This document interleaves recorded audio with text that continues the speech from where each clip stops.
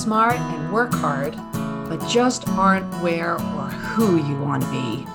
Welcome to your podcast, Real Confidence. I'm your host, Alyssa DeVere, and I'll be sharing a bit of brain science, some surprising social secrets, and a touch of tough love. Why? Because I believe confidence is everyone's fundamental right and choice. So let's get to it. As we talk about everyday emotional murders, I love that title, we're going to look at both sides of the equation here because we've all had confidence killing in our lives, both as a victim, but also as a villain. And what I mean by an emotional murder, it could be just a comment that somebody makes to you or that you made to somebody else. You know, maybe you said something to a friend or to a colleague and you didn't give 2 seconds thought, but they're stewing in it. We certainly know that that's happened to us. You know, how many emails have you gotten even recently that you're like, I can't believe they were so rude or they were so curt, right? That they didn't explain something or just wrote it in a way that was so short that it was almost obnoxious. We do it all the time. We do it all the time. We just don't think about it. We're moving so fast.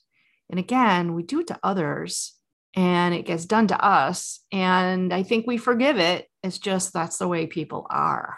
But more importantly, those micro traumas, those micro, whatever you want to call them, because I don't think they're intentional. So they're not microaggressions. They're not something that people are doing with any care, with any thoughtfulness, with any mindfulness, consciousness. But there are situations that we do take in a way that maybe we're overthinking or we're taking them very personally, and we shouldn't. We shouldn't, because it really is thoughtlessness. That's all the person is doing, is being thoughtless. However, those don't bother me nearly as much personally as full-blown rejections. And like, for example, how many times have you asked somebody out on a date, even if it's a friendship kind of thing, and they're not available or they say, I can't? Inevitably, women, and I am stereotyping, forgive me, will give you some excuse why they can't. Men are like, I can't. And it's funny for those gender reasons, maybe we don't take offense, but if you have a female friend who's like, I can't, immediately you go to that place that she doesn't like me. So please don't do that, my friends. If somebody can't, they can't. They might have a reason that's just not shareable. But a rejection of all forms can hit us really hard, Now, let's take some more extreme examples. You apply for a job or a school, or you apply to do a speaking gig. You know, I apply all the time. In fact, some of my fresh wounds are from some TED Talks. And when somebody basically comes back and says, no, we don't want you, it literally means that. It means we're not interested in what you have to offer. We're not interested in the person you are, in you participating or being part of whatever we are. And that is really hard to take, that rejection. I don't care what it is or who you are. You can dust yourself off, pick yourself up and be like, well, they don't deserve me. You can say to yourself 300 times in and around, bad timing, or I didn't apply myself completely. There's 1,000 ways that you can kind of soften the blow in your head. But the reality is it's hard. Rejection is hard. Rejection is hard. I joke with a lot of people sometimes, depending on what career you're in, you know, if you're an entrepreneur or not, is there are times where things are very personal, like applying for a job. Even if your resume just gets kicked out by the applicant tracking system, the ATS system, you say to yourself, damn keywords, you know, I didn't have the right keywords or the darn system or whatever, but in your heart, you're like, they didn't want me. And you know that probably a human didn't even look at your resume. You know that the job description or the keywords that they put into the system could be completely convoluted, but it's still a personal rejection. It's even worse, though, after you have an interview. It's even worse when you send in a speaking app or a TED app, because literally somebody's looked at it for whatever reason and said no. Now, I'm a feedback whore. I admit to that, because if somebody tells me no, I want to know why. I want to know why because, yeah, I'm competitive. I want to know why because I want to learn from it and grow from it. And often I want to know why because I want them to learn, because I want them to realize that if they didn't read my application, they should have. Or if they read it too quickly or made a decision that was too rash, that they should learn from it too. So I have all these relatively selfish reasons, but they're legit. I'll chase down people when they say no, thank you, to really find out. Now, I've talked about this in other podcasts, but here's the reality. It still hurts. It still hurts that it's emotional murder when somebody tells me, no, thank you, Alyssa, we don't want you. So if you ever feel that, or you are feeling that, trust me, you're not alone. You're not alone. What about the trauma of having a really crappy boss? And I say the trauma because really bad bosses may be totally thoughtless and ignorant and all, and they've been put in a position just because, who knows, maybe they were great at their previous role and somebody thought they make a great manager. Maybe they don't have training. There's 1,000 reasons why bad bosses exist. But a bad boss, for whatever reason the boss is bad, subordinates are going to be traumatized by that person. They may be so traumatized, and I have clients like this, my goodness, coaching clients that have been so traumatized by bad bosses, they can't work for anyone anymore because they're scared. They're so scared. They're like, well, what if it happens again? That bad boss told me I was a piece of poop, and I don't have any more of my self-belief. I have no more self-respect. I had a boss, I won't say who it was, a young entrepreneur, and really young, right out of business school, started a company, hired me. I was all but about 40, 45 at the time. And I remember going to the New York office, meeting with all the other employees that were there. And I was by no means the only one over 40, but I was one of the first and certainly one of the most senior. And I remember the young president saying to me, oh, the old people sit on that side of the table. And he was joking, ha, ha, ha, ha. Certainly not what I would consider the most legal or diverse-minded. Regardless, again, justifying it inside and outside, it still burned me. It still made me almost jump through my skin to go, what do you mean I'm the oldest person here? And looking around, yeah, I was. It was probably the first time I realized that. But it made me paranoid. It made me so paranoid that even to this day, when I walk in a room, I'm looking around to see who's older than I am. And these days, maybe not so many, but it is a comfort to see people who are of my age now, just from that trauma. So needless to say, bad bosses, yeah, they can do some pretty big damage, some pretty good emotional murdering. And I say good, it's not good. It's not good.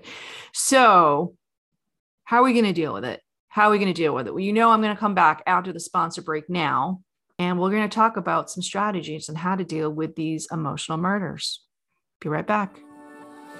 This podcast was sponsored by the American Confidence Institute. ACI trains smart, hardworking people how to use basic brain science to more effectively coach themselves and others. ACI is endorsed by top universities, the Strategic HR Management Association, and International Coaching Federation. Learn more about ACI's uniquely empowering keynotes, workshops, e-classes, and coaching certification at www.americanconfidenceinstitute.com. All right, so inevitably, when I talk about solutions, there's always this option, these three options that we get. Right? We get three options on how we're going to behave, how we're going to respond to any kind of confidence challenge. And the three options are pretty simple. One is to just ignore it, right? So blow it off, be indifferent, push it off to the side and be like, well, whatever, I don't want to spend energy on it. And some people are better than others. Some days I'm better than others, in fact, for my own ability. And being too indifferent, not so great, but, having a little bit of resilience, having the ability to be like, and I'm not going to let that moron get under my skin, or I'm not going to let that situation waste any cognitive energy. It's not a bad strategy in many cases, particularly if it's a petty issue. So if it's just a little bit of a stabbing, a little bit of somebody taking your wallet from you, so to speak, it's not a murder. It's just a misdemeanor. Maybe we just let it go. We get indifferent. We become indifferent. Choice number one. It's always a choice that we can just ignore something, right? Choice number two is to confront it. Choice number two is confront. Now, confrontation doesn't have to be angry and obnoxious, right? Hey, screw you. I'm not the only old one here. Or you only wish you were as old and wise as I am. I mean, there's 1,000 ways that you can kind of do it. You can even be funny about it.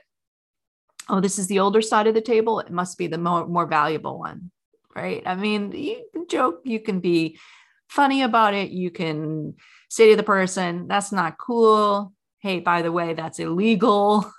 There's a lot of ways you can confront somebody without necessarily being nasty about it, or be nasty if it makes you feel better, but I don't recommend it because that other person is just going to get defensive. But you can confront and deal with that situation for sure. Right? It takes not just confidence, it takes a little bit of courage, because you don't know what the outcome is going to be. You don't have certainty about what will happen with a confrontation. So it's not just confidence, as we define courage being the absence of knowing what's going to happen.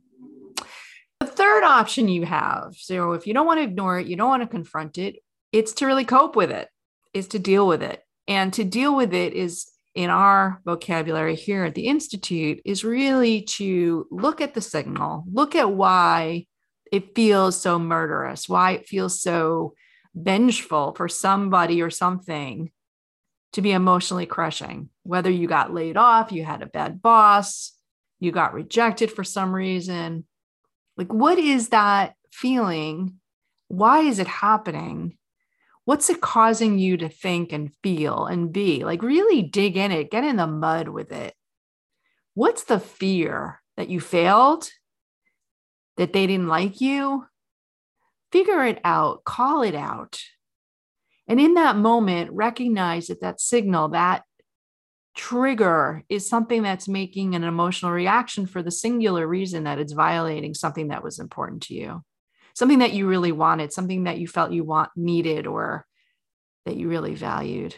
It's okay to be sad. It's okay to be almost grieving over that loss, provided you recognize that there's some lesson, there's some light in there that you're going to learn from and move on. Figure out how you can do something better next time. Maybe it's apply for the job better, figure out what those keywords are, but get them in your resume. Hire a career coach to help you figure that out, whatever it might be. Go back, get feedback. Use that signal as a message that, this didn't work out because I really wanted it, and I'm going to figure out how to get it next time. You have that option. And all that activity, from calling it out, giving it a name, that stupid young boss, making it a story with characters, objectifying it, that actually puts it all in your prefrontal. And when you start to think about it in an analytical way like that, it stays in your prefrontal, a little bit further away from that emotional fire pit of your amygdala and your limbic system in your brain, so that you can be much more rational. You can be almost objective, that you don't have an emotional murder, but you actually suit up with some psychological armor, which is all in your prefrontal. It allows you to be smarter, strategic. Now, can you get equally nasty in that moment? Of course you can. I'm going to get him, but better off. That wasn't good. Did not like that. That feels like crap. I'm not going to let that happen again. Here's how. So I know it sounds easy as I'm saying it, but there is a way you can do it. And the simple way is this: recognize when you have one of those moments, that murderous emotional trauma. Identify it first and foremost. Identify, call it out, give it a name, just like a bully. Call it out. And sit down and try and figure out how you're going to tackle that. We have a methodology in our coaching library. I welcome anyone to dig into that for sure. But if nothing else, without going into great depth on the methodology, what am I going to do about it next time? How am I going to deal with it in a more productive way? Because I don't want to waste emotional energy. I certainly don't want to be murdered over something like that. Ooh, tough conversation here. Little bit on the esoteric side, but here's the truth, folks. We all have scars. We all have these opportunities to be hurt, to hurt others. And 9 out of 10 times, the bottom line is people are just being thoughtless. People are not aiming to hurt you, but yet when they do, learn from it. Figure out how you can avoid that. And just maybe not only will you not get hurt next time, maybe you won't hurt somebody else accidentally too. So before we completely wrap up, I want to let you know that full transcripts and show notes for this and other episodes can be found on the website, www.americanconfidenceinstitute.com/podcast.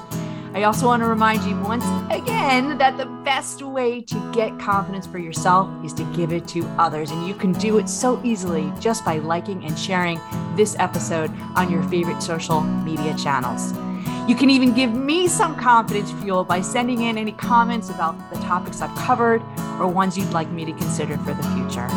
So for now, this is Alyssa DeVere. Thank you for helping to bring more confidence to the world. This podcast was produced by Mindful Media. All rights reserved by Alyssa DeVere and the American Confidence Institute. Music written and performed by Jeff Weinstein.